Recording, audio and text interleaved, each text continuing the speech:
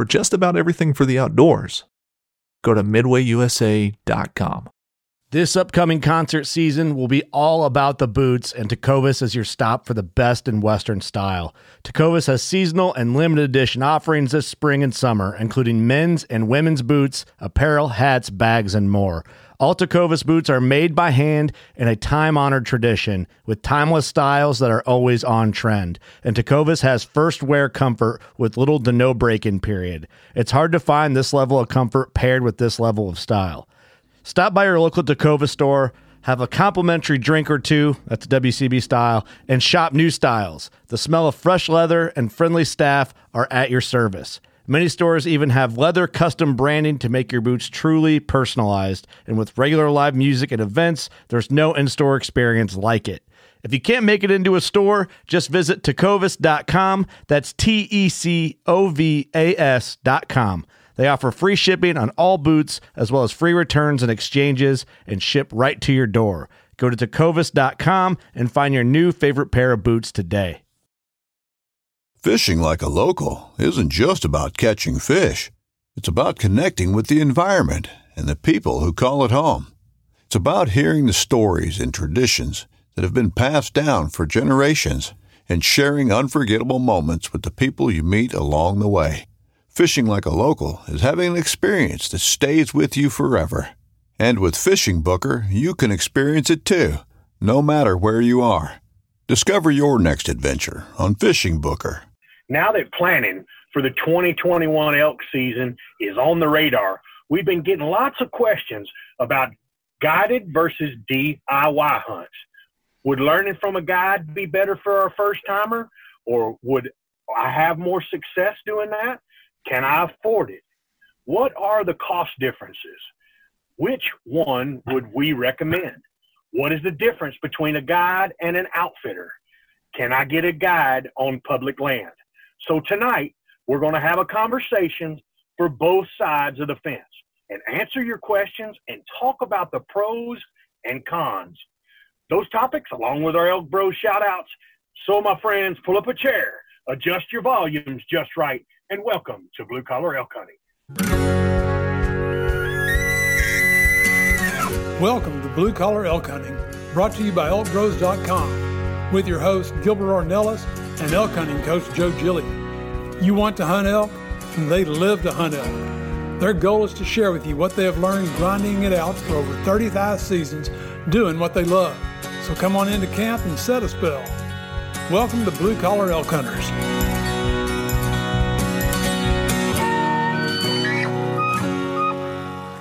Hello there, everyone. If it's your first time with us, glad to have you. Hope you enjoy our show. And for those blue-collar hunters following our show and grind it out with us every week, welcome back to Elk Camp. I'm Gilbert Ornelas, the host of your show, coming to you from Deer Camp 2020 out here in South Texas. From Katy, Texas, the Venezuelan Mafia guys are in the house. Luis Gonzalez and Manuel Grataron, and your elk hunting coaches from Cimarron, New Mexico, Joe Gillia and Leroy Chad Chavez. I like the order that he picks to talk about the Venezuelan. There he goes. He puts it in the right order, you know. So. There he goes. Gilbert, you sound like you're on the other side of the moon, bro. I feel like I'm watching Apollo 11 or something. Where are you, man? I'm dedicated, fellas. I mean, when you got the mafia blowing up and we got some cool things to be talking about here, I wasn't going to miss a podcast to come out here and chat it up with my brothers. And we're here at Deer Camp 2020. There's been a lot of stuff hitting the ground. Joe's got a ton of video from, I'm going to call it right now, the AAA camera guy right here. Man, how quickly this escalated quickly. It went to camera A stuff to double A over the weekend, and now we're triple A. Triple A.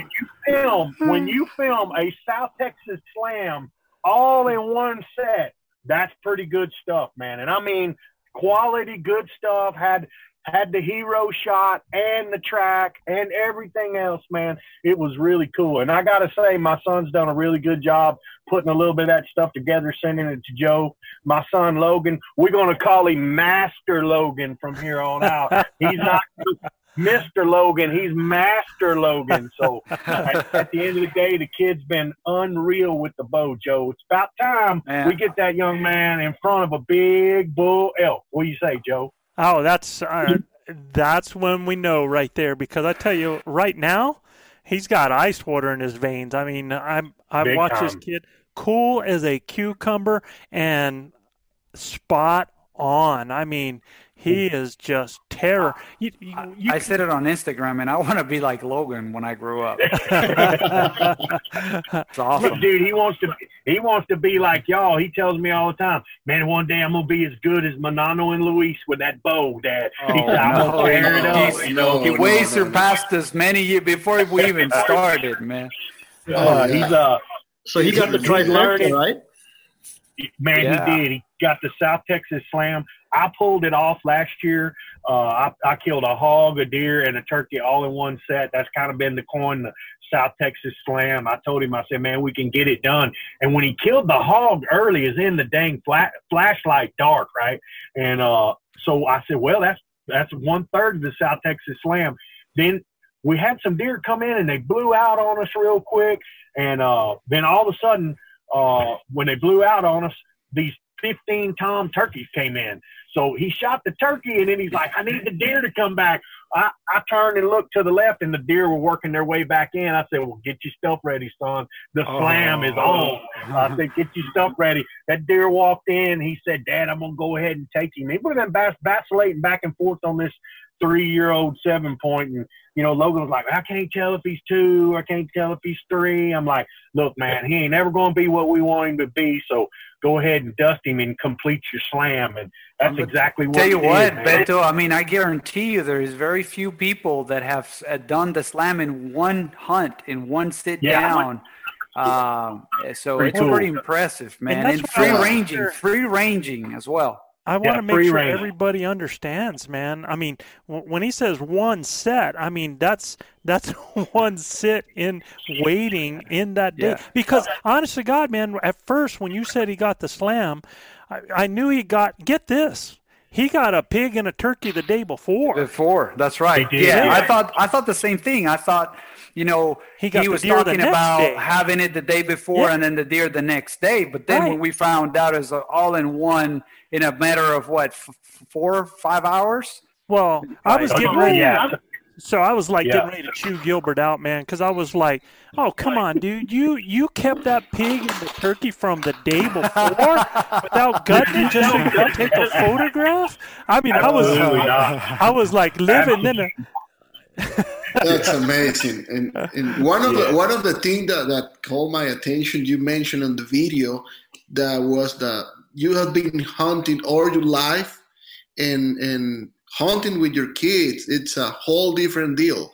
What was your feeling about it when you were there early in the morning in that stand? Oh, you're gonna have to wait until your kid is old enough, Manan. Yeah. It's a whole different set of Vitellakis, man. I mean, seriously. I'm trying to be cool hand Luke with the camera. You know, I got a bow sitting there too, and I pretty much told him that once he got the first part of the slam out of the way with the hog, he center punched that hog in the dang flashlight, right?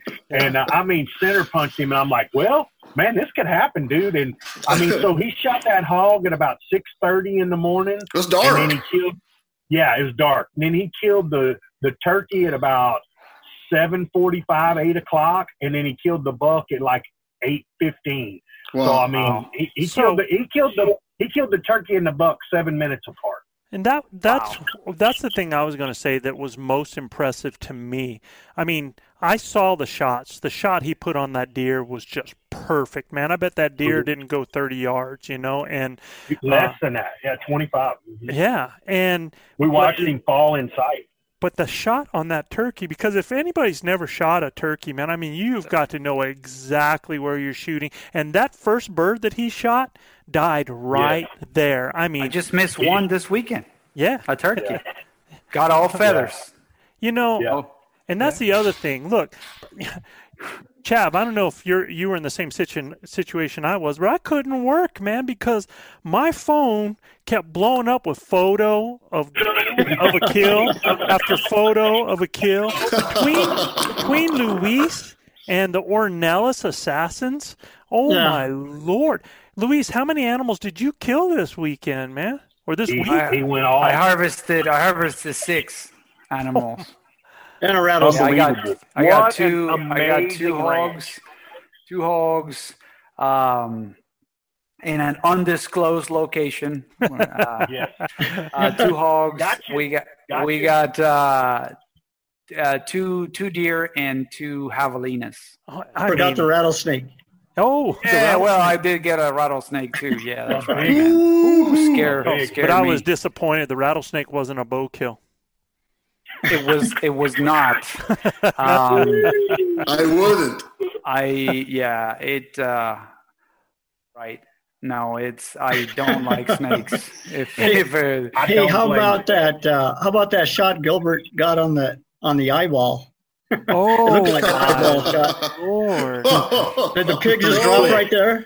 The pig just dropped. Tracking needed. So, hey, listen, don't need no tracking.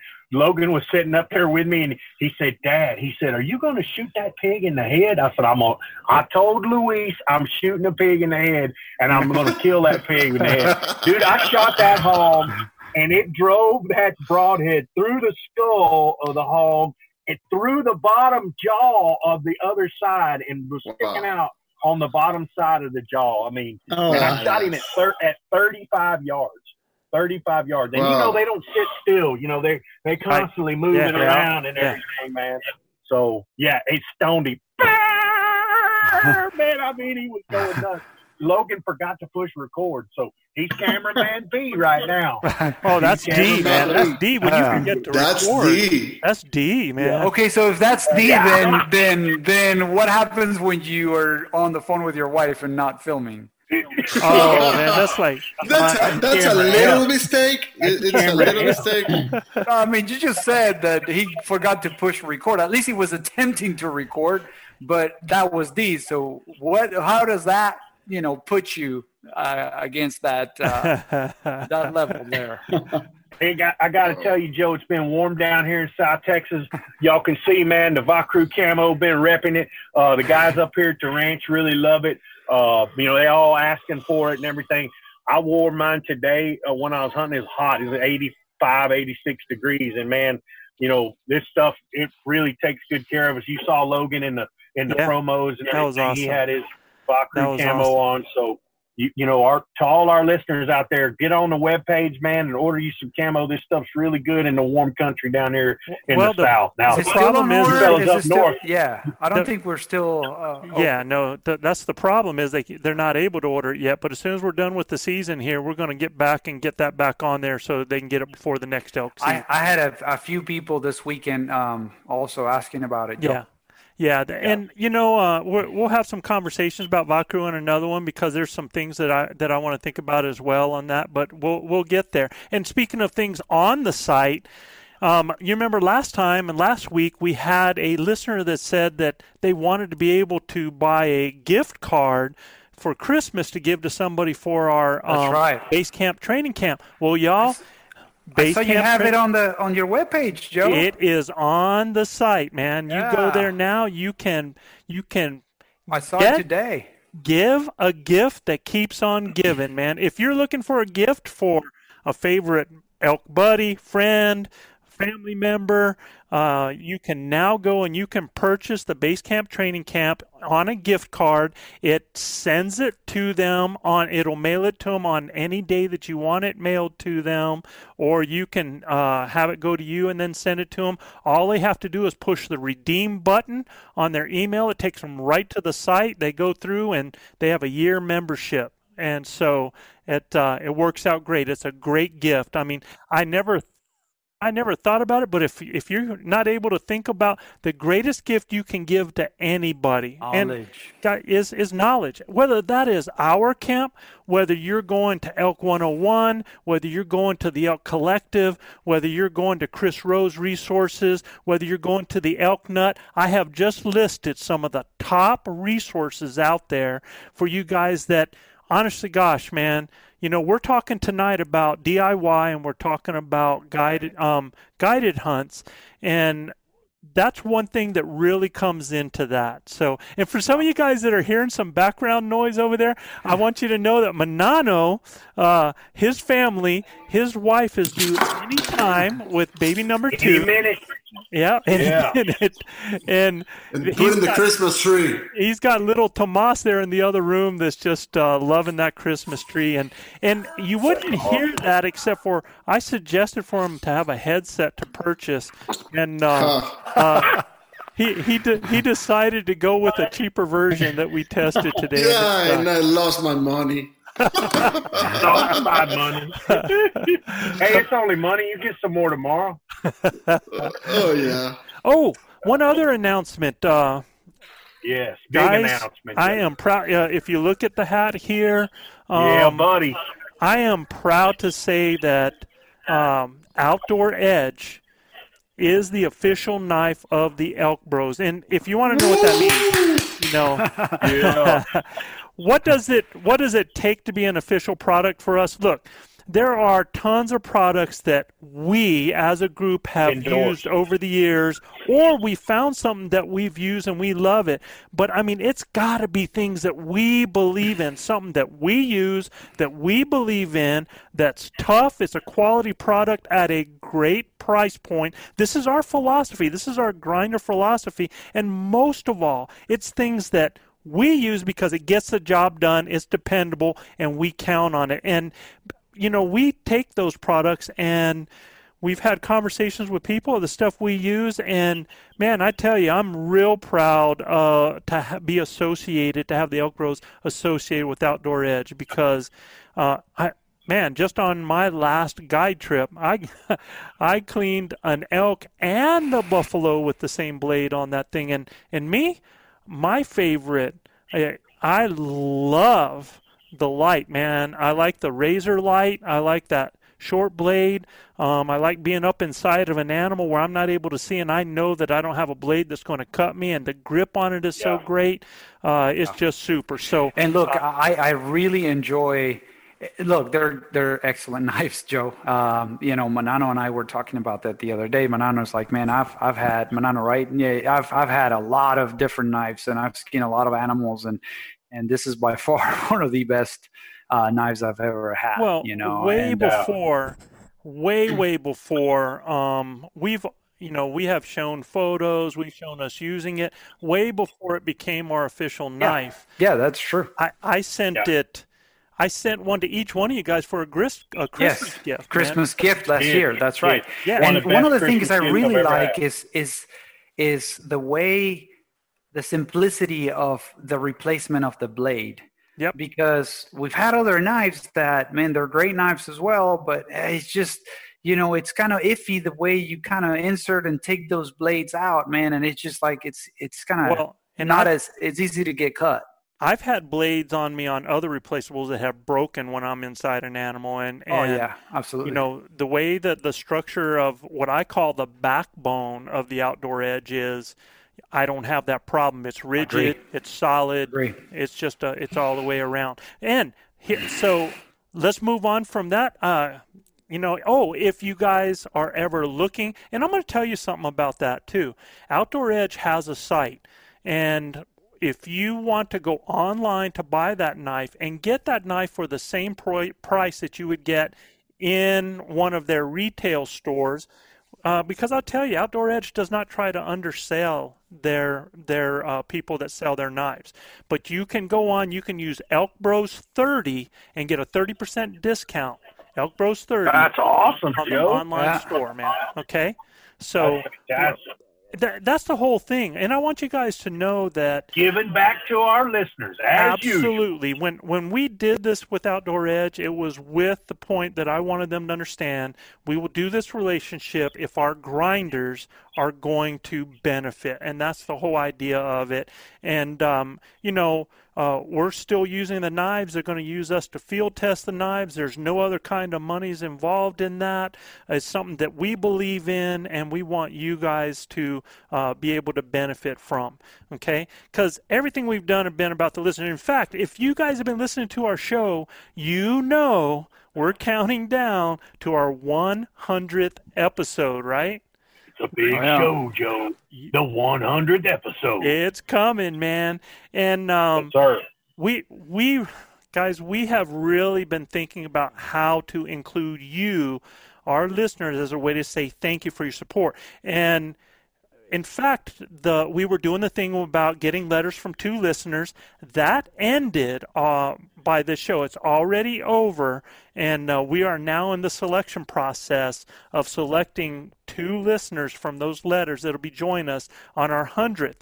But even though we're no longer accepting those letters, we have figured out another way that you guys, as many of you as you want, can be part of the show.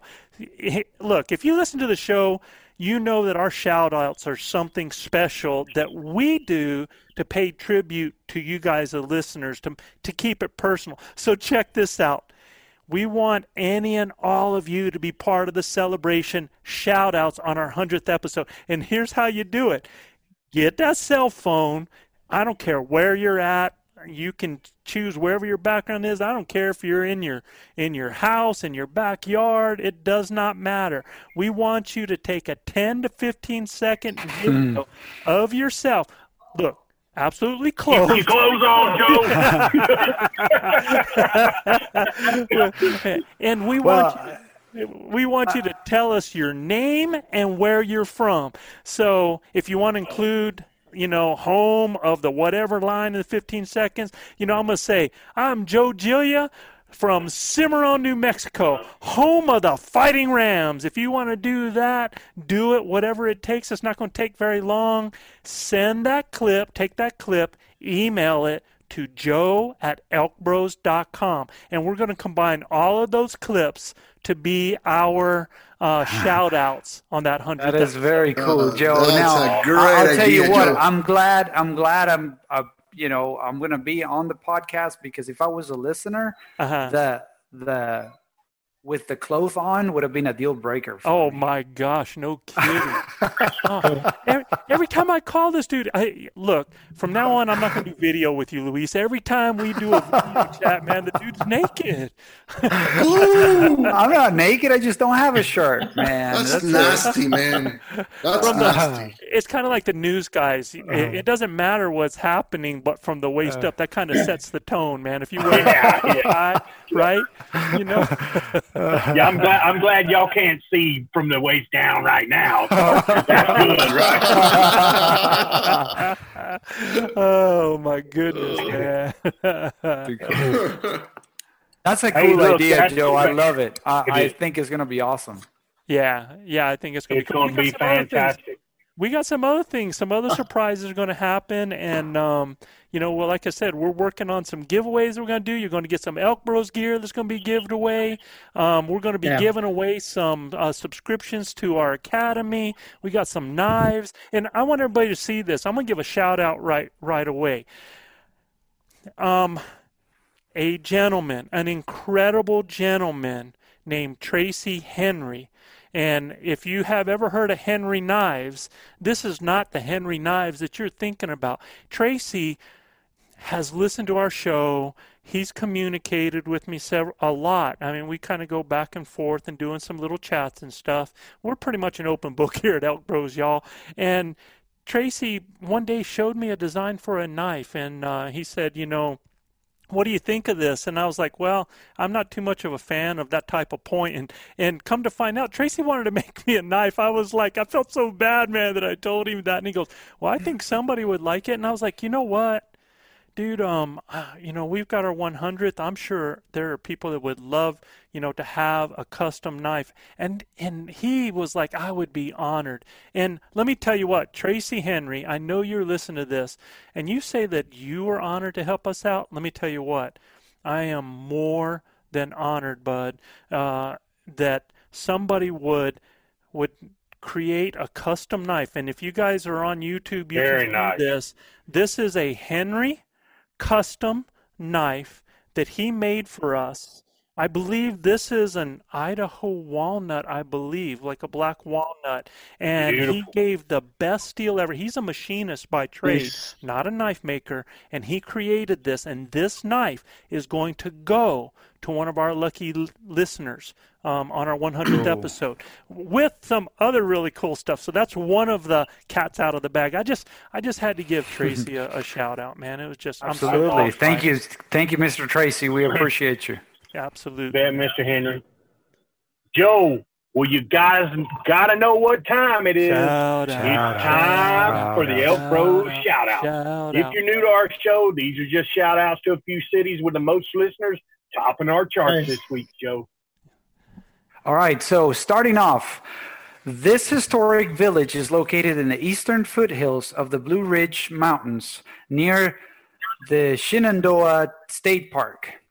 The town was named in 1796 by the Virginia General Assembly and is nicknamed the first Washington of them all. The town itself was surveyed by George Washington in 1747 at an age of 17 years old. George Washington himself designed the town's small urban plan and named all the streets. Washington, Virginia. Washington, Virginia. So the president, the first president of this nation at 17 years old, designed this town's urban plan and named all the streets. Unbelievable. Manano, what were you doing at 17 years old? Could you imagine at 17 what Manano would have named the streets at 17? Yeah. That's terrible. I say there ain't nothing we can talk about. I can tell you that. At 17, I'd have been naming it. I don't know, man. All kinds of my pizza street. It would have been, it would have been, it would have been crazy. Chav. Okay, next up, this city produces 175 different agricultural crops and is known as the North American winter vegetable capital of the United States. The name comes from the Spanish word humo. Did I say that right? Yeah. Meaning smoke, because the local Quechan natives would create smoke clouds in order to induce rain. Big shout out to Yuma, Arizona. Yuma, Arizona. Yeah. Wow, that's cool. If you live in Arizona, you're going to try to figure some way to get some rain to happen. So, and smoke. I need to go back 1 second to Washington, Virginia, because y'all, Lake Stevens, Washington. We keep talking about Lake Stevens, and let me tell you what, Lake Stevens has gone from, we have a top 10 list of listeners of top listening cities all time. And of course, you have Dallas at the top, you have Denver that's next, you got like Chicago, those ones there. And Lake Stevens months ago wasn't even on that list. They are now 5th, getting ready to close into 4th on the list. Top listening, all-time listening. And this last week, Washington, Virginia was right behind Lake Stevens in top listens, all, so that was for the week. It was way cool. So I just wanted, again, I don't know what people are doing, because this next one that Manano's getting ready to talk about, I think a lot of these places are like, man, we're going to get on the top. We're going to get on the shout outs, man. So it's pretty cool. Here you go. Here we go. Okay. Another first for the show, as this top listening city comes from across the pond. The city takes its name either from the color of the soil or from the bleakness of its situation. An urban myth is that the city's name could come from the 1665 plague of the Black Death of the mid-14th century. This area is the starting point of the London Marathon. And this is Blackheath, London, England. Blackheath, London, England. That's so cool, dude. Hey. So cool. So, yeah. Hey, you guys, man, in England, man, way cool. That is so cool, man. Way to represent across the pond. Yeah, that's across the pond right there, y'all. That's absolutely. That's a big all across the big pond. Yeah. Okay. And if you guys hear our family back there in the back, look, this is our family. I mean, that's what we're about as family. So enjoy it while you can hear it. Yeah, absolutely. Up next, this unincorporated community that was founded along the banks of the San Francisco River and was originally an old stagecoach stop. The Catwalk National Recreation Trail is just outside of town, which the 1 mile catwalk was erected along the walls of a steep canyon and once connected a pipeline to several gold mines in the nearby Mogollon Mountains. And this is in none other. This is cool, man. I'm just so glad to see this. Glenwood, New Mexico. Glenwood in the house. Man, New Mexico representing. Heck yeah. Look at them showing out, Joe. Absolutely. That's awesome, man. Where is Glenwood located, Joe? In the Mogollon, that's down in southern New Mexico, down in the hills down in there, right? Yeah, it's near Silver City. Yeah, Silver City area. Okay. Oh, I feel like we've talked about the Mogollon Mountains before here on the show. Well, we talked about the tribe, and we talked about the pottery. You know, that predates, man, way back. Yeah. Well, listen, guys, next up, this city that lies along the Tonawanda River is named for the Latin term Betuwe, which is a region in the Netherlands and honors only Dutch land developers. It's home to the Muck Dogs and a minor league baseball team in the New York, Pennsylvania League, and affiliated of the Miami Marlins. It's also known as the birthplace of Western New York in Batavia, New York. New York Batavia. In the house, man. New York, Batavia, New York. Wonder what that means. It just, I don't Latin. Betuwe, yeah. Betuwe? I thought you spoke Latin, man. No, I don't speak Latin. No. You know, lawyers write Latin. You know that? Yeah. Why? No, you don't even know how to write, dude. Hey, do you know why lawyers write in Latin? Why? To charge more. No. I believe that, brother. Oh my goodness, man. Hey, it's kind of like you know why divorce is expensive? Why is that? Yeah. Because it's worth it. Oh my goodness, man. Are we? Is this like a new segment of the show where we just put out good jokes out there after the shout out, Joe? Is that something developing here? I just want it to be on record. I want it to be on record that I did not think that was funny. Yeah, because you know Rhett's gonna. I just wanted. You did struggle keeping up a straight face. You did struggle a little bit. Chav, you heard me right, so it's on record. Chav is no happy. All right, guys. Tonight's topic, man. Let's get these people to something that they came for here. They've heard enough of us tonight. No kidding. And tonight's topic is we've had so many questions come in, and this happens all the time. And guys are like about guided hunts or DIY, do-it-yourself hunts.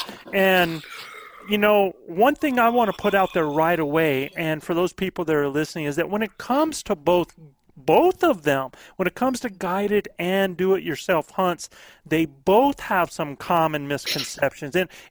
In areas of costs, in areas of success, in areas of what the hunt's going to look like. I think both of these have a lot of variable because, guys, look, not all guided hunts, not all do-it-yourself hunts look alike. There's so many variables that can actually either separate the two on two ends on a lot of areas or actually bring them closer in a lot of ways. And what I mean in a lot of ways is they can start getting closer as far as cost, as far as preparation, as far as hunt areas. There's a lot of things to take there. And as well, before we get this started off, there's also that there's considerations for non-resident and resident guys and gals that are different because license tag costs and travel distancing costs create that factor of separation between the two, and which we'll talk about a little bit more. So what we're going to do is we've put together some questions here about this, and I think it's perfect because I told people we're going to talk from both sides of the fence, and so that people understand we have a unique situation in our group in that I met all of these guys as clients first. So these guys have been on guided hunts, but in a different format, and they've been on guided hunts in a lot of formats. So they can really speak to that. I myself have guided a lot of hunts, but I have never been on a guided hunt myself. Chav has never been or paid for a guided hunt. You know, we've always been together. So, you know, that's where we've got a lot of different viewpoints that we can give you on this. So let's get into this discussion. And the first thing that a lot of you guys need to know is because I have people that will call me and say, and they say, I would like for you to guide me. And this is not only in New Mexico, but in a lot of states that the people have to understand the difference between a guide and an outfitter, right? Because the guide is just that. He's the one that are boots on the ground, that's taking the hunters, that are taking them out there. The outfitter is the one who actually goes in contract with hunters. Guides in New Mexico are not able to sell hunts directly or to work directly with a client. Clients have to go through an outfitter. And that's the same way in a lot of states. And I would make sure to check the laws in any state before I hire somebody as a guide. So I wanted to get that out there first of all. Okay. Now, the first question is, and guys, we'll let you guys head this, was, would learning from a guide be better for a first timer? How do y'all feel about that one? So when I took my first elk hunt, it was definitely with a guide. And I think it was better for me. I typically learn quick from if I can see it done. I'm just kind of that way. I could have, you know, I was given that hunt as a gift, and for me, it just I didn't know the country. I knew I wanted to hunt a bull elk, and I didn't know how to call.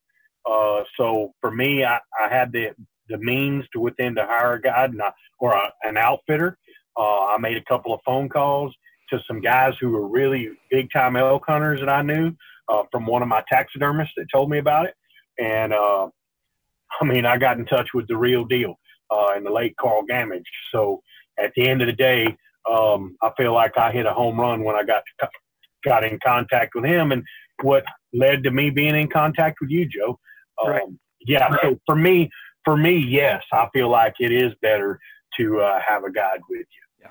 Yeah. I personally think absolutely right, Beto, but my perspective, it would be depending on your level of experience on that particular hunt for that species. Like if you are the son of a hunter that's been hunting elk all life, I mean, a DIY, you probably already have the knowledge and know the area, and you may not need a guide because you have the knowledge. But I mean, if you're wanting to learn hunt a specific species that you've never hunted before, and you're going into an area that you don't know, I think you're doing yourself a disfavor not to, try out with somebody that knows the area and knows the animal and understands their behavior. But can you mitigate that? I mean, you can, absolutely. Yeah, I mean, it's not. We're not saying it's. We're asking which one is better. Right. And my answer would be it would be better if you have a guide. But if we're asking, can you do it the other way? Yeah, you can mitigate it, and all of our previous shows, I think, can lead you to, and we've seen hunters that have sent us pictures of animals that they have harvested and doing DIY for the first time, which I find incredible because I know how difficult it is. And I've been hunting through you guys with the best guides in the world in my mind, so, I mean, and still I don't see myself as a person that would just kind of go out there by myself and kill an elk by myself. I mean, I was like, wow. So when I see that, it's incredible. Now, it's not impossible, but if you have the advantage of guides to kind of put you on the right path and teach you about the behaviors and all this stuff, absolutely take advantage of it. Look, I would say this, Joe. You got to do your homework. Mm-hmm. You need to really do your homework and get references. And, the guys that I got my reference from, these guys are salt of the earth, man. I've known them for a long time. They would not tell me to use somebody. They know that all of us work extremely hard for our money that we've saved up. I mean, it takes a long time to save money up to go on an elk hunt. They're not cheap, especially a guided one, So, I mean, you're going to spend, anywhere from $4,000 to $15,000 on an outfitted hunt. I mean, they're just the range of it is huge, right. Joe? Yeah, so absolutely. You need to make sure you got to make sure you do your due diligence. You guys got any questions, please send us some info or, text us or whatever we can, and we'll try to help you as well to make sure, that you guys are on the right track and finding somebody that can help you in your area. Yes. Well, go ahead. In my opinion, I believe I mentioned in the last podcast that I feel like I graduated out of a some sort of a university of hunting. Right. I believe I would have been able to harvest an elk without any guidance. I mean, without any guide. Mm-hmm. I'm still a rookie hunter. Elk hunter. Elk hunter. Yes. Yeah, but without, I mean, in my opinion, it'll be way better going in a guide hunt. Because you can do it yourself, of course, but like Betos mentioned, you have to do your homework to be able to do it yourself. Well, I think there's another option that's not being talked about yet, and that's a mentor, where and there's another point, Joe. Having the opportunity to go to the academy, mm-hmm. That is huge. It's a great content. That's gonna give you not even an idea. That's gonna give you the base, the foundation of the elk hunting. You will be able to harvest. Definitely, you will be able to harvest an elk without doing it yourself if you go through the whole academy content. So if you guys were a first-time hunter and you were able to latch on to a Leroy Chavez as a mentor to take you out there in the hills, even now, if I imagine Gilbert has some buddies that are like, well, I'd like to go elk hunting. You don't think that Gilbert could show somebody the ropes? I mean, if you had somebody in the family that's the first time. So, are they a guide? In a lot of ways, what is that definition? Because I can tell you that there's all kinds of guides. There's guides that hunt a piece of property and they know that property really well. They don't necessarily have to know the animal that well because they know the property so well, right? And then there's guides that guide people in areas that they don't know so well because they don't spend a lot of time there, but those guys know the animals really, really well. Yeah. So their skill set is so good at guiding somebody how to get on an animal. So you have kind of like two different deals there. And I think there's some vets out there that have been hunting for years that some of these young people or first timers, and they don't have to be young people. You can be doggone 50, 60 doing your first elk hunt. And if you find out that there's somebody that is willing to take you and mentor you, that's a huge... I agree, Joe, because I think that's probably the best option. You know, and it's because of, and it will depend on the relationship which you have with that mentor, of course. But, you know, if that's a good, solid friendship, then it just makes the whole experience way better. Look, I've been blessed to have all four of you as mentors. And, you know, I look back 4 or 5 years ago and I'm like, holy crap, you know, it's just unbelievable all that I have learned from all of you guys, you know, and blessed that, you know, I get to continue to share those moments and experiences with you and continue to learn from you guys. So yes, absolutely. That is the best option. If you know of somebody that you appreciate, respect, and admire, and, you know, want to learn from them on how they hunt and are able to go with them, man, that's gold right there. Do it. I want to. How do you, in parentheses, you always say, Luis? I want people to understand too is that you can also end up with a mentor that has I don't know how to say this. I've talked to guys that have hunted with people that have hunted in an area for 15 or 20 years, and they have their style, they have their way, and they're not productive. You know, and yet they are mentoring people, but not necessarily. So before you select somebody, and when I say learning from a guide, so there's different kinds of guides, and so there's guides, there's mentors, and so we're going to use guide as somebody that you're paying for. Right. They're a professional. They're a professional elk hunter, and they are either going to know the place that they hunt, or they're going to know the animal, or they're going to know both. You know both, man. You are in high cotton right there, right? Yeah. Because that's why it's so important to do your homework and find out who they are. You know, and ask for references, man. Don't go spend $5,000-$10,000 on a hunt. You ain't asked for references. Sure. You know, and not just all the good references either. You know, look them up. You know, there's outfitters now are subscribing to different you know, publicity, like you know, social media is a big thing, and you know, look them up on their social media and stuff like that.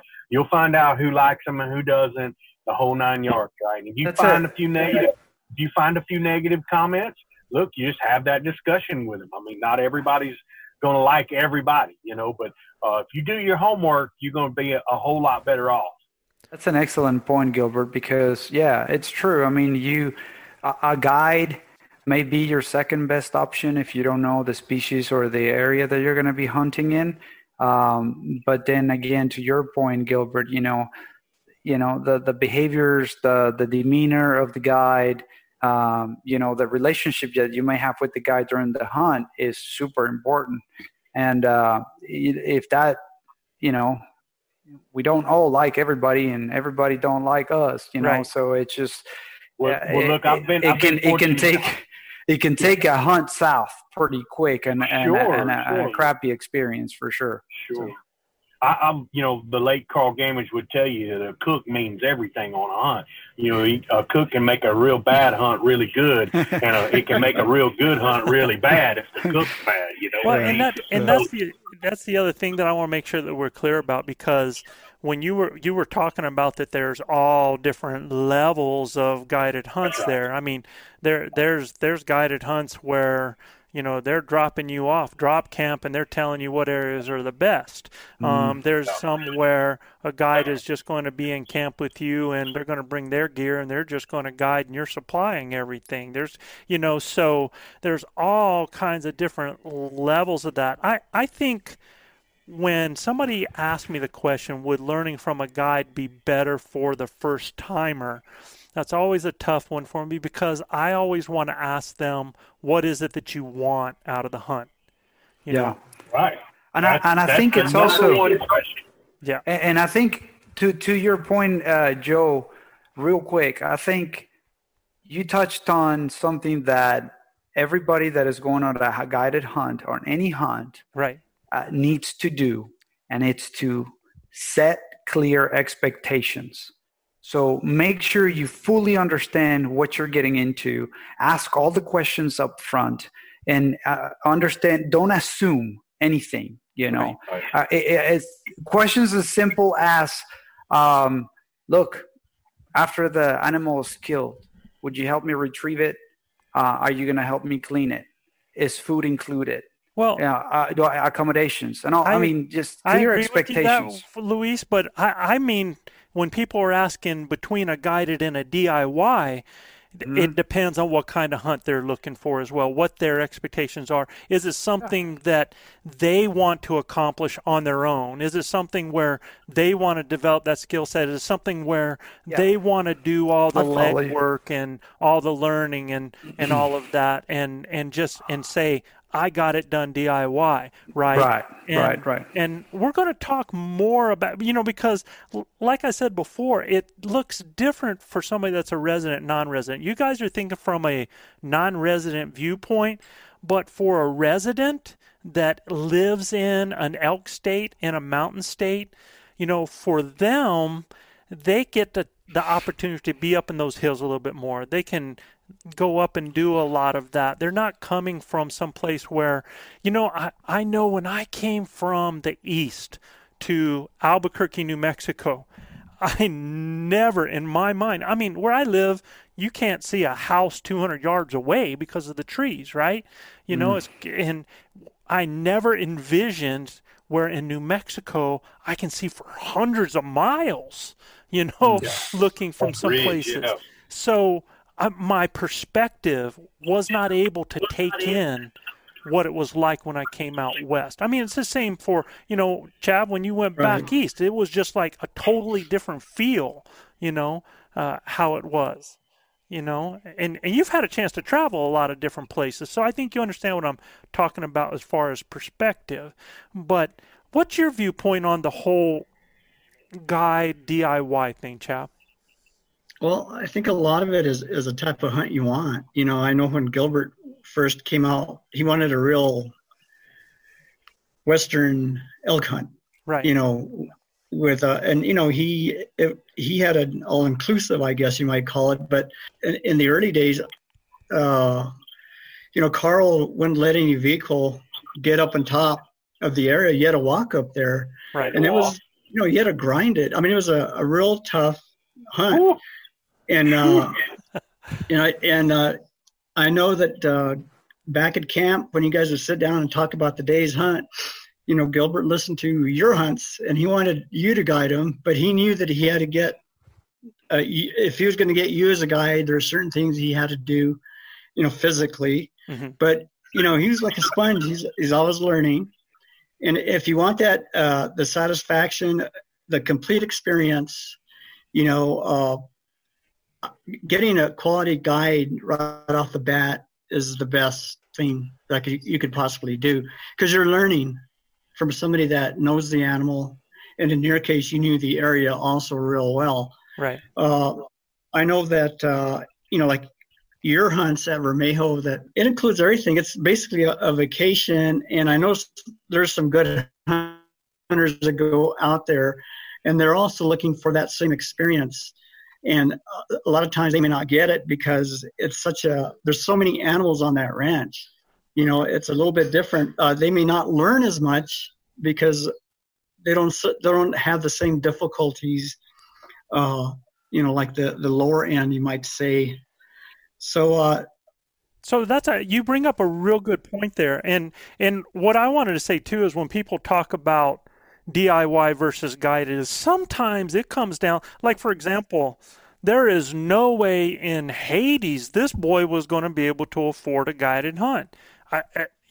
My wife would have skinned me alive to pay for a guided hunt, where I was at my income level with the family and everything like that. So DIY was what I had to look at, right?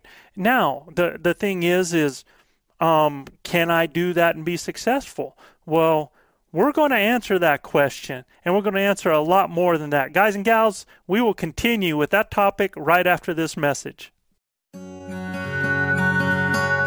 Grinders tuning in, thank you for listening to the Blue Collar Elk Hunting Podcast. Our goal is to share our knowledge and help you flatten that learning curve so that you too can have some of the very same incredible experiences that have given all of us here at Elk Bros a lifetime of memories. If you like what you hear or see, you can get all of this information plus so much more from our Base Camp Elk Hunting Training Camp, the first in a series of online courses from our Blue Collar Elk Academy. Our Base Camp Training Camp allows me to use my coaching style and share almost 40 years of elk hunting experiences successfully hunting elk on public lands, as well as over 20 years guiding hunters of all ages and experience levels. This course will be like nothing you have ever experienced in concept and structure, using success-based coaching techniques that will elevate your confidence and skill sets.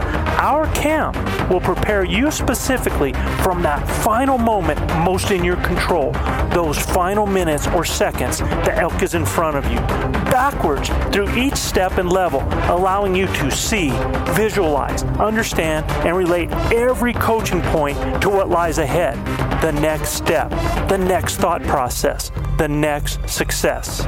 Because y'all, you've already been there. You know what it looks like. By tapping my 30 years of teaching and coaching experience, our camps are developed considering multiple learning modes with text, visuals, audio, as well as video. And Base Camp will benefit those new to elk hunting all the way to the 10 to 15 year vet. So if you are looking for that one thing to help you fill that tag this year, invest in the most important piece of equipment there is, you and your elk hunting knowledge. You can find the Blue Collar Elk Hunting Academy and the Base Camp Training Camp at elkbros.com. That's ELKBROS.com. Keep dreaming of the screaming, believing in achieving, and most of all, keep grinding.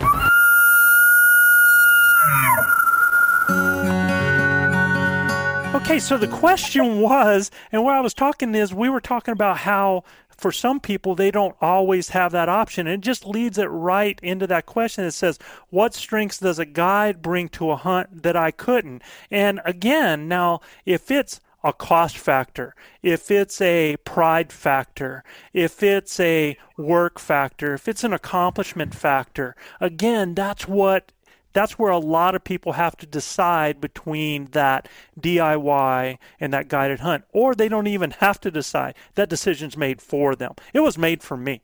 That decision, I either had to get out there and get after it or not. But now, for those people, and I guess we're really looking at non-residents, because when we look at a non-resident coming in, we're going to talk in a few more minutes about how some of those things, those considerations start to get a little bit closer, like cost. My cost for DIY when I come out, what is that cost going to look like as compared to being guided, all right? Because after I pay for all my travel, after I pay for my license, after I pay for all the prep stuff that I had to do, my processing to fly it out. I mean, sometimes when you look at that, things start to get a lot more even depending on the type of hunts that are available. If I got to pay somebody to haul my animal out of the hills. So that's some things that are in consideration there. That's why I say it's different. For if you're a resident in an elk state, man, your choices, if you're going to do a guided hunt, that's really your choice because you have a lot more opportunity for a DIY. Out of state, heck yeah, you have. These days, just because of things like the internet, because of things like our academy, like Chris Rowe, like Paul Medell and the Elk Nut. Yeah, I mean, your opportunity now for success as a non-resident really goes up now, and we've seen guys that prove that. But understand that across the nation, the success in the archery season, that success point is right at 10%. I would say in rifle, I would say about 24% across the nation. I don't have the factual number on that, but I'm saying that. Whereas now, how does that differ from guided hunts or having somebody to guide you? And there's different. There's on public land and there's on private land that we're going to talk about. So let me ask you, what's the difference between or what strengths does a guide bring to the hunt that an individual couldn't bring? Just the knowledge of the area, Joe. You know, the vast knowledge of where they're hunting, the quarry that they're hunting. I mean, you know, the elk in general. If you have never hunted an elk, for the first timer, right? Yeah, for the first time. Yeah. You've never hunted elk for the first time. I mean, they're amazing critters. The knowledge of the area is so important because the weather's going to change, the season's going to change, all of these things. The guide's going to know, man, we got a wind coming from this area. I know exactly what these elk like to do when we got that wind, right? They know where they frequent. I just feel like they give you a leg up starting quicker, and especially if you're paying for it, right? Yeah, the behavior of the animal. If they understand that's key for sure. Yeah, I think knowing the animal, I think is huge. Now that and calling. I mean, a guide's going to bring, you know, being able to call. He's going to bring a skill set. I mean, if you guys are hunting during the rut, bow hunting, he's going to have a skill set that's going to be able to get you close or bring them close to you. You know, we always talk about that, you know, as guides. You know, I guide down here whitetails and different things, fishing. I've done it, you know, a whole bunch of other stuff. So we always talk is what's really the success point, you know, from a guide or from an outfitter? Is it meat on the ground, you know, or is it a big bull hanging up? For me, as I've gone through this evolution of elk hunting, it's about opportunities, right? For me. And if we got opportunities, I feel like everybody's done their job, right? And job well done, right? Up to us as the hunter to close the deal, right? Nobody that's ever guided that's had a guy miss 2 or 3 times, that guy did his job. He got you within where you needed to. You just didn't finish, right? So I think those are some really key points that need to be brought up when you're hiring a guide or an outfitter is, okay, look, if it's, you know, is there a blood rule where, you know, hey, I shoot something nicking, we're done, I'm going to the house? Or, you know, if you feel like the bull's fine, are we going to keep hunting, right? Those are really key things that you need to be real clear on. Like Luis said, you know, manage expectations and have conversations before you get there. Well, you know? Manano, you're a real proven hunter. Oh, I'm sorry. Yeah. A very proven hunter. In fact, you know, Manano's 100% the last 3 years in elk hunting, man. I mean, this guy has just tore it up 100%. So what strengths do you think a guide brings to a hunt that you didn't bring? Because you definitely brought the shooting ability. You definitely brought a hunter's knowledge. Yeah, mentality. Mm-hmm. So what do you think a guide brought that you didn't? Well, maximizing the opportunity to be close to an animal of this magnitude, it's a huge thing that I didn't have at that time. And having the opportunity to have a guide with you will definitely help you way better. Yeah. And if you're hunting elk, I mean, I didn't know how to even call back then. And that's that's a huge part of the hunting if you are hunting elk. And you said that a hard question would be the expectation of a hunter paying a guide. I think it's an easy question, Joe, because if you are willing to pay a guide, you are trying to close the deal. You are trying to get to harvest an animal. Going far from the point of view of Luis, you have to set up the expectation really well. But my expectation was to harvest an animal, and honestly, my expectation was just to have fun. Right. Yeah. That was my true expectation back then. But when I went and learn all those skill set that Joe showed, and Joe, he's not a guy, he's a coach, and he will let you know as soon as you get into the elk camp. He would listen, he would watch your behavior, and then he would go with his coaching, way to teach you the skills and stuff. And if you are going, if you're paying a guide hunt, I think you're gonna be in way better opportunity to harvest an animal. I mean, it's a whole different deal. Especially if you're, the thing you brought up a great point though, is that if you are coming out as a first timer and you're getting a guide, and I'll tell you this, because, when we talk about the question of can I afford it, because for me, all of us are grinders. All of us are working hard for our money. All of it's important. We all have different levels of pain when it comes to what we have to spend, right?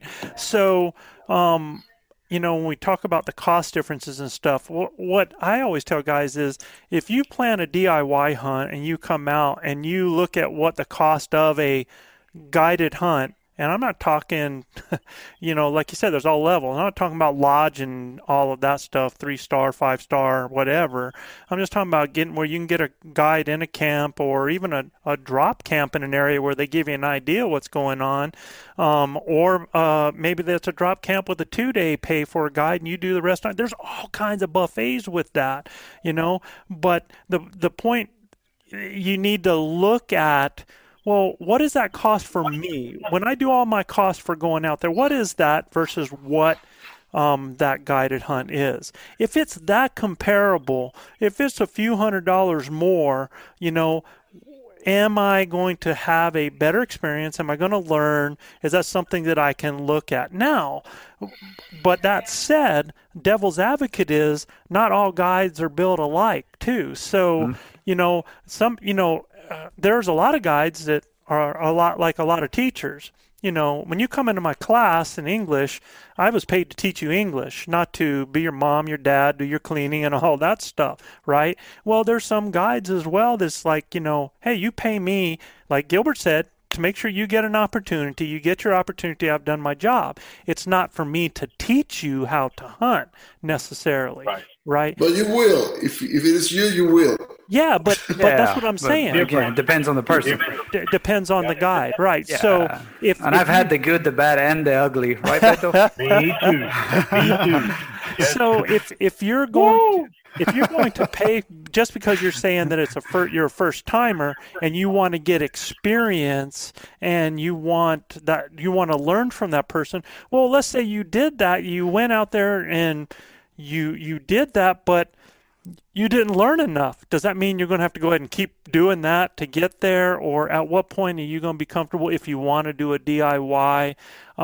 Again, these are things that you have to think about. So will you have more success for a guide? Chad, what do you think? With a guide, will you have more success?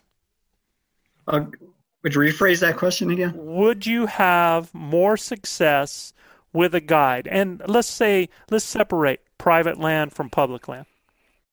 Okay, well, then doing it DIY, right? Yeah.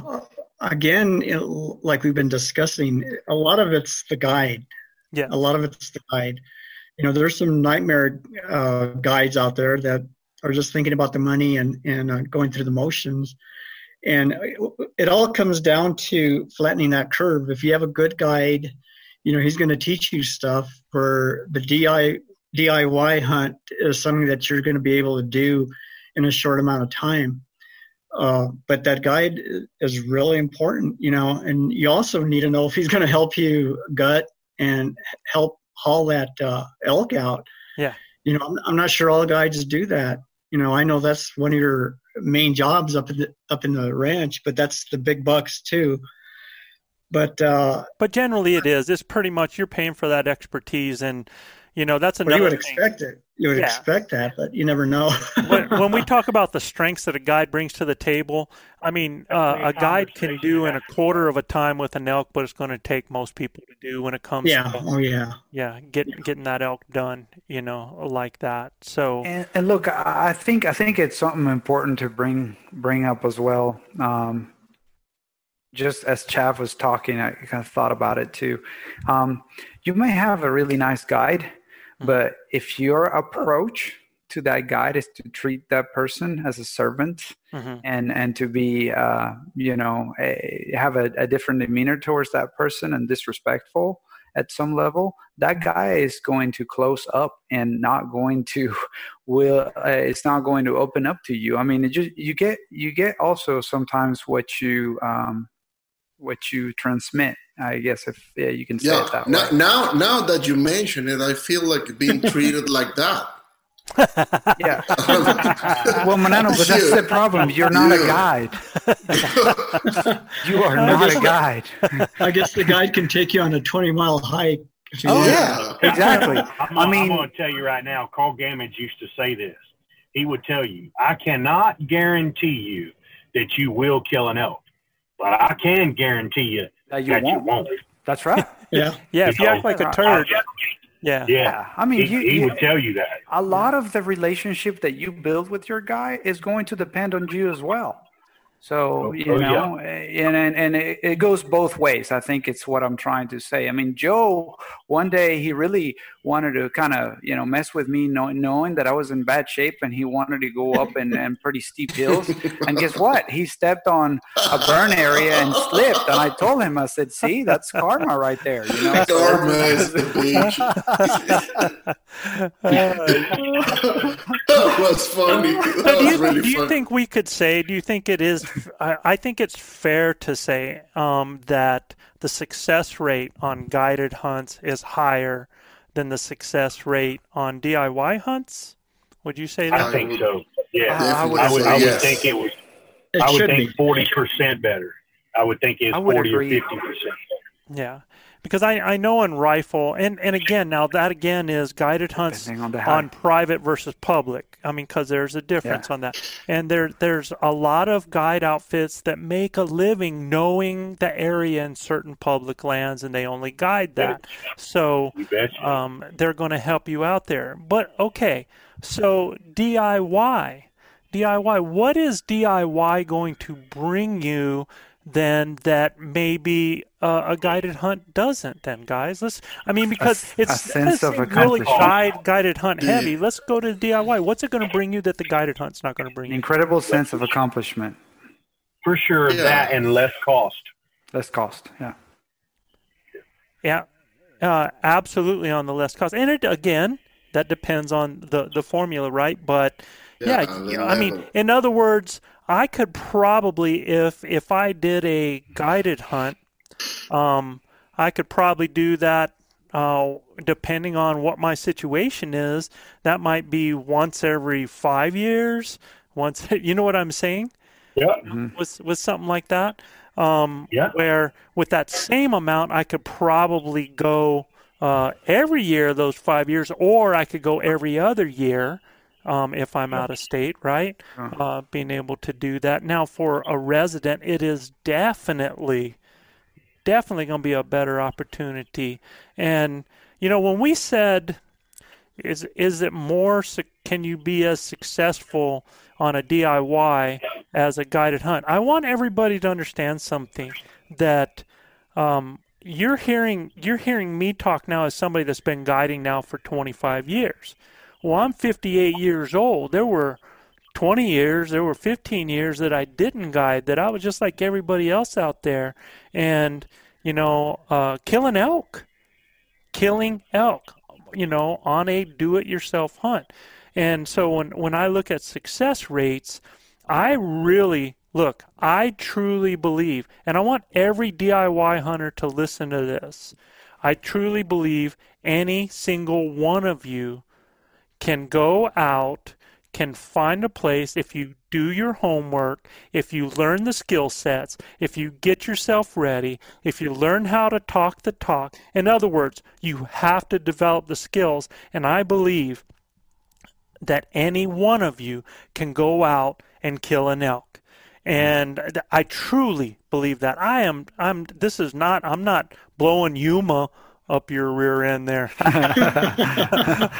I totally believe that, because, and you do not have to have the best gear on your body. You do not have to have the best food. All of that stuff, yeah, it makes the situation more comfortable. But like Luis said, that sense of accomplishment. Now, at the same time, Luis, I don't think somebody that's on a guided hunt after they take an animal feels any.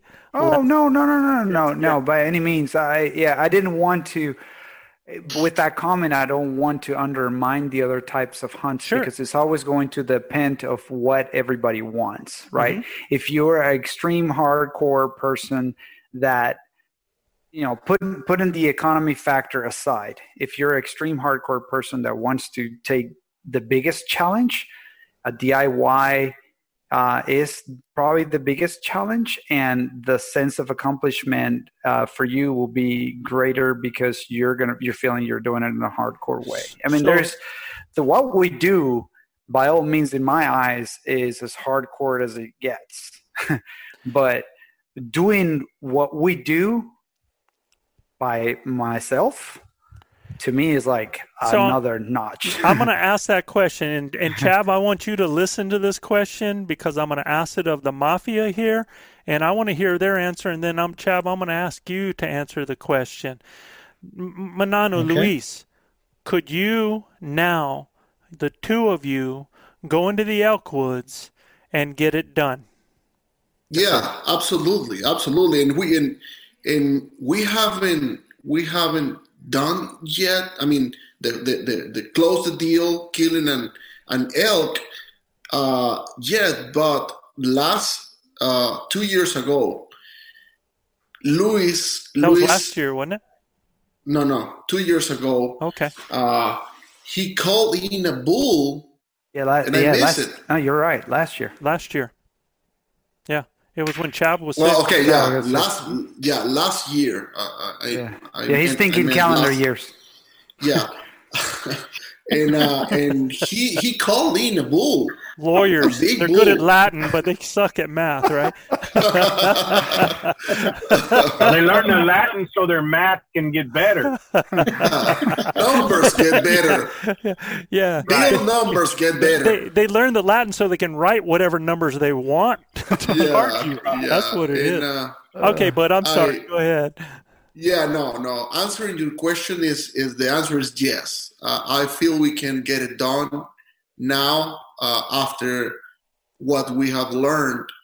But doing it by ourselves, it would have been a way different experience. I mean, really hard to get it done. Really hard, nearly impossible. Without knowing what we now know. Yeah. Through hunting with you guys, basically, is what. But the question was, now could you get it done? Absolutely, yes. I think I truly believe that we can make it happen. Chav, could they get it done now? I believe so. They've been learning every time out. They work on their weaknesses, and every year they just get better and better. They could do it now. Yeah, absolutely. I think so. Means a lot, brother. Yeah. And they know our area really well, but I also know that if they were to get an OTC in another state, they would do their research. Oh, absolutely. Beforehand, and they know elk behavior now. I don't see them having any problem. I think they would do a good job. Minimum 2 people, because you always need that help, hauling the animal out. Right. But these 2 guys can haul out, Luis can haul out, 6 animals if he had to in 2 days. Yeah, Manano. But both of them are workhorses. They could do it pretty easy. I think anybody in this group could do it. Yeah, and that really, for us as coaches, the true sign of us doing our job is that the guys that we work with should be able to do what we've done. In other words, I think you guys are ready to mentor and teach and coach. I mean, Gilbert's been doing it for years now. Yeah. His skill set. That doesn't mean he's not learning each year. He learns something. All of us. Oh man, all of us. For real. Yeah, man. We quit learning. We've quit being dangerous. We get complacent, and there's no place in the elk woods for complacency. Right. I agree. Yeah, and you guys that are listening out there. So if somebody was to ask me, guided or DIY, again, remember what I said. That depends on what you want out of the hunt. Yeah. And what your expectation is, what you're looking for. If you're looking for that intimate, close experience with nature where you're grinding and you're battling it, then it's DIY. If it's where you want to go and have somebody tutor you a little bit because you've struggled understanding the animal, understanding the skill sets, you need somebody to get that better picture, boots on the ground, then you can think about a guided hunt. But for those of us out there that's not an option to think about, and we've got, honest to God, that you can hunt out of state. You can hunt out of state between $1,500 and $2,000. As a non-resident, if you do everything right, and most of you guys that are out there, you already have hunting gear. Most of you are already deer hunters and turkey hunters. You already have equipment, and those types of things. So, that's the thing that I want to tell you is it's what you are looking for to get out of it, and understand that either way can be a tough experience. It sure can. It's elk hunting, right? And elk are where they are. One thing I want to say is that we haven't talked about outfitters, and we haven't talked about guides. We haven't done any of that. What I want our listeners to know is they can always send us a message. You can email me at Gilbert@elkbros.com. If you guys have a question about an outfitter, about a state, and you need some information, I work with several different outfitters that can help you, and these are reputable people. I would not turn anybody on to something that was not reputable, right? So for all our grinders out there, if you're looking for something like that, please reach out to me. I'll be glad to help you guys. And I'll tell you too, there's stuff out there to help you. Go hunt. There's different forums, there's different places, and a lot of recommendations. Today, the internet changes the game. So and social media changes. Right. And again, don't think that all DIYs are the same. Don't think that all guided hunts are the same. There are all different types, styles, formats, and levels. So do your homework. Get something that fits what you're looking for, and that helps you as much as you need to be helped. Okay. And like I said, I'd be glad to help our listeners if they have any questions. Please reach out to me. I'd be glad to lead you in the right direction. And I'm going to tell you something else too, is that I've been in that quandary right now about a moose hunt up in going up in the outside, either in Canada or in Alaska. And it's a tough choice between a guided hunt or me doing it DIY. And it all comes down to it all comes down to it comes down to affordability for me, and a lot of times, guys, it comes down to fear. It comes down to fear of the unknown, and there's ways to again mitigate that, and there's a lot of good people out there to talk to. I think our hunting community is just fantastic, and you'd be surprised at how many people that we have either text us on Instagram or send us emails and stuff like that, and we do our best to communicate. Just if you ever bump into somebody that I've given a phone call or answered emails or replied to their Instagram, and same with these other guys, man, they're always showing me stuff where they communicate. We are just like you. We love to hunt. We've got questions about things. We're human, and we can all help each other out in this world doing that. Okay? You bet. Elk Bros mailbox, y'all. For the Elk Bros mailbox, we've got Chris Stevenson from Danville, California. California. Yeah. So he says, hi, I always hear hunters talk about their layer systems when hunting the Rockies. The Rockies, dude. The Rockies. The Rockies. No, what's that word? Rockies, right? Yeah. Man, I got to correct this guy. Oh, yeah, please. Go ahead and continue reading, Manano. All right, let's go. You're good. Looking into it, there seems that it can be a big investment in hunting apparel alone. Apparel. No. What type of layering systems do you use, or what would you recommend that wouldn't break the bank? Man, that First Light stuff Joe's been wearing with the merino wool underlayer, that's really good stuff. And I'm pimping the bird's eye material on the Vacru camo right here, baby. It's a great bottom layer. It wicks that moisture away from you. But definitely layers is all about hunting in the Rockies. Yeah. You got, and listen, for us fat boys like me, I sweat at just waking up in the morning, putting my boots on. So when it's negative 30 in the tent, I mean, I'm going ahead and sweating. So look, for me, less is more, guys. I always bring a little pack with me so I can put my heavier gear back in my pack, because it ain't gonna take me long. When Joe's dragging my fat butt up that mountain, it ain't long, and I'm wringing wet. I gotta take stuff off, you know. So, and that's even at 25, 30 degrees up in the mountains. So, and I'll tell you, the key when you're layering is not to wait to peel. As soon as you even start to feel your body warming up, you stop and you peel a layer, man. You know, keep yourself at the right temperature. And for those of you guys, look, he mentioned First Light, the merino wool. I look for that on Camo Fire if it's on sale. Anytime I can find something like that, a thin, you know, because if you're hunting and you're moving, anytime you get up in the morning, whatever you put on to get warm before you hunt, before you step out to hunt, you better drop a layer, because you're not going to need it once you start moving. What you feel like you got to warm up with in the morning is not what you're going to wear at the heels. Right. He's right. And I'll tell you, if you know, I only started using merino wool in the last 2 years because it just wasn't something, again, that was in my scope.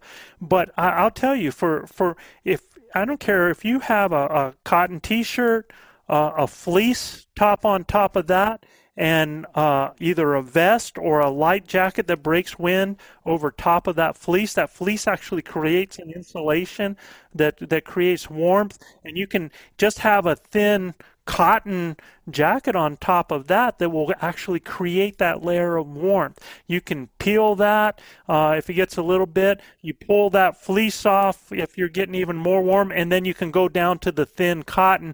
I find that if you have that cotton shirt, fleece layer, just a thin, you know, jacket, just what you would wear on the outside, long sleeve, and if you peel that, you know, as you go, any of those combinations, it doesn't cost very much, and it works just fine. And another layer that I have is I use a poncho for a rain layer if I need it out there. So that's not now, I'm not hunting in Alaska with that. I'm not going to do that in Alaska, but here in New Mexico and some of these hills especially, man, with that warm time of year, it does not take a whole lot. And the key to not sweating is not moving too hard, but there's sometimes elk hunting, you got to get after it. It just is. You just got to get after it. If you keep the wind right, it really doesn't matter how much you sweat on that. And you guys have some incredible layers. I've seen some great stuff, but they're right. You can buy some of this stuff that ends up costing you a ton of money. The merino wool is probably one of the best bottom layers, but the truth of the matter is that they can be expensive. So you just kind of have to time it out and try to get good deals out of them. For me, the vest has been huge. I've worn a vest for the last 5 years, and I love that vest. Mine's a Core 4 element vest that I got.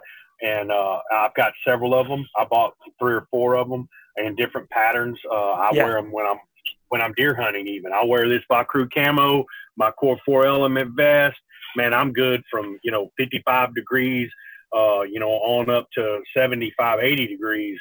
And, if I need to, I have a fleece like pullover. If it's going to be below, down to the mid 30s, I'll put that fleece pullover, the vest, and then I'm ready to rock and roll. If I wear more than that, man, I'm hot. I find the vest is really a winner, man. And as far as a lot of times your arms aren't what chill you, it's your body core that gets chilled. So that vest really covers that body core and then keeping your head warm. All your heat comes out of your head. So you guys wear a real nice knit cap or something like that, or you got some Elk Bro swag you want to put on. We've seen several of our listeners send pictures in with the Elk Bro swag. That's a real warm hat. Black, it soaks up the heat really good. I dig it. Chav, who's up next, man? Okay, up next is Archie Dixon from Grand Island, New York. He says, love the show and the camaraderie that all of you seem to have. Thanks for all you guys do. I have hunted with both the rifle and my bow, but never for elk. For someone that has never hunted elk before, would it be smarter to hunt with a rifle first in order to get your feet wet? What would you recommend to a first-timer? Depends on how much you love to bow hunt, brother. Yeah. If bow hunting is your means to the end, if that's where you want to get to, I would say start right off with the bow hunt. I don't think you're going to gain, elk hunting opportunities. At least for me, they're limited, right? So, if I want to maximize my opportunities with my bow, which is my preferred method of hunting, then I'm going to start off right off the bat with it because it's different. And I don't know that you're going to be the opportunity with rifle hunting is going to prepare you that much more for the bow hunting. It won't, because it's a different way to hunt. Different, yeah. It won't prepare you. What it will do though is give you an opportunity maybe to you can harvest that animal at a further distance. So from the rifle hunt, it really, again, depends on whether you want to harvest an elk or whether you want an elk hunting experience where you're bugling and calling bulls in and stuff like that. I think that's a bigger deal, right? If it's just about you going and taking your first elk, probably the rifle hunt's going to be more successful. Because I'm going to tell you, when you bow hunt an elk, it is really a wild card, man, because, it's hunting. Anything can happen. When we're rifle hunting, we get 300 yards from one of them, and if getting in the right position, you can score. So for me, I think that the rifle hunt's probably easier, but if you love bow hunting and you dig the experience and you want to call them in where they're breathing fire in your face and look like a daggum Tyrannosaurus Rex running through the woods, that's exactly what you want to do. Go bow hunting, baby. And I think a lot of archery seasons and rifle seasons. So when you say which would be easier, like these guys are saying that it'd be easier to harvest, well, that depends on when those rifle seasons are. It depends on where they are and where you've drawn out to, because it can be very hard to find an elk sometimes because of the way things are changing. So it is totally a different kind of hunt. There are times when it's harder to find an elk just because of when that rifle season is. And, you know, a lot of times it's feast or famine. And what I mean by that, the later that it gets in the year, once you get after October, now you're talking about bulls that are now bacheloring up, and you have large herds of cows with, you know, with young bulls and stuff like that. So when you find them, there's going to be a whole bunch of them, but it makes it harder to find them because they're not spread out. So it's different. It's a way different hunt. And I agree with the guys when they say it depends on the kind of hunt you want. You know, it is different hunting, man. That September hunt is way different than the rifle season. It's a different hunt. It's a different style. It's a whole different format. Now, if you're hunting rifle season in early October, then you have the best of both worlds, because now you have bugling elk, and that's half the battle. We always teach guys, half the battle of killing an elk is finding the elk. So that's the key to that. So for me, what would I recommend to a first-timer with whatever you're most comfortable with? If you're a rifle hunter and you're used to looking, spotting, stalking, and those types of things, then do that rifle hunt. If you're a bow hunter and you want to have that up close and personal, do your archery hunt. I agree 100%. Joe, as always here at Elk Bros, fantastic content this week. Unbelievable. Again, if I can help with any of our listeners on a DIY or, you know, an outfitted hunt, if y'all got any questions, please light me up. I'd love to help you, especially for the upcoming 2021 season. It's Gilbert Gilbert at elkbros.com. That's Gilbert at elkbros.com. Guys, if you like what we're doing, please subscribe, rate, and review. You got to go to Apple Podcasts or iTunes to review us, and you can check out more elk hunting content at elkbros.com. Just a reminder, if any of our listeners would like to have their questions aired on our show, just send your questions to info at elkbros.com. That's info at elkbros.com. And one thing that I've always said, guys, is we appreciate you people and your support, and we are honored to death, man, that some of you choose to go to our site, purchase our Elk Bros merchandise, get some T-shirts, get some hats. And I tell you what, we were watching a video the other day that Cole Wilkes did out there, and you're going to have to check out the Flatlander. Go check out his channel. It's the Flatlander. And he had an incredible video on his hunt this year on a DIY up in New Mexico. And I'm sorry, they were in Colorado. And, you know, when, you know, they were doing the pictures and they were hiking out, and I saw this on the channel on YouTube. He's wearing the Elk Bro swag, man. And it was so cool. That was such an honor and so humbling. We appreciate you guys that go out there and they support us, because we're doing what we can to give you the most that we can. Yes, sir. Man, it's been fantastic. We got some really cool stuff coming up with the Mafia. I'm telling y'all are not going to miss these next shows. The Mafia has been in the house killing stuff. Luis has been out. My kids have been in deer camp 2020 all week. We're down here laying them down. They shooting pigs. They shooting turkeys. They shooting deer. We're having a good time to chase away those elk hunting blues like that was on our previous podcast that we dropped.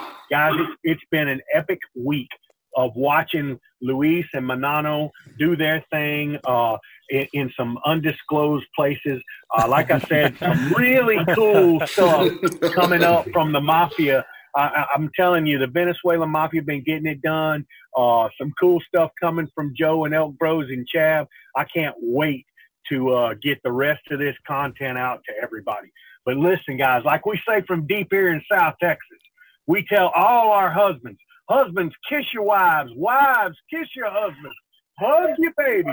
Keep your broadhead sharp and your powder dry. We'll see you next week right here on Blue Collar Elk Hunting.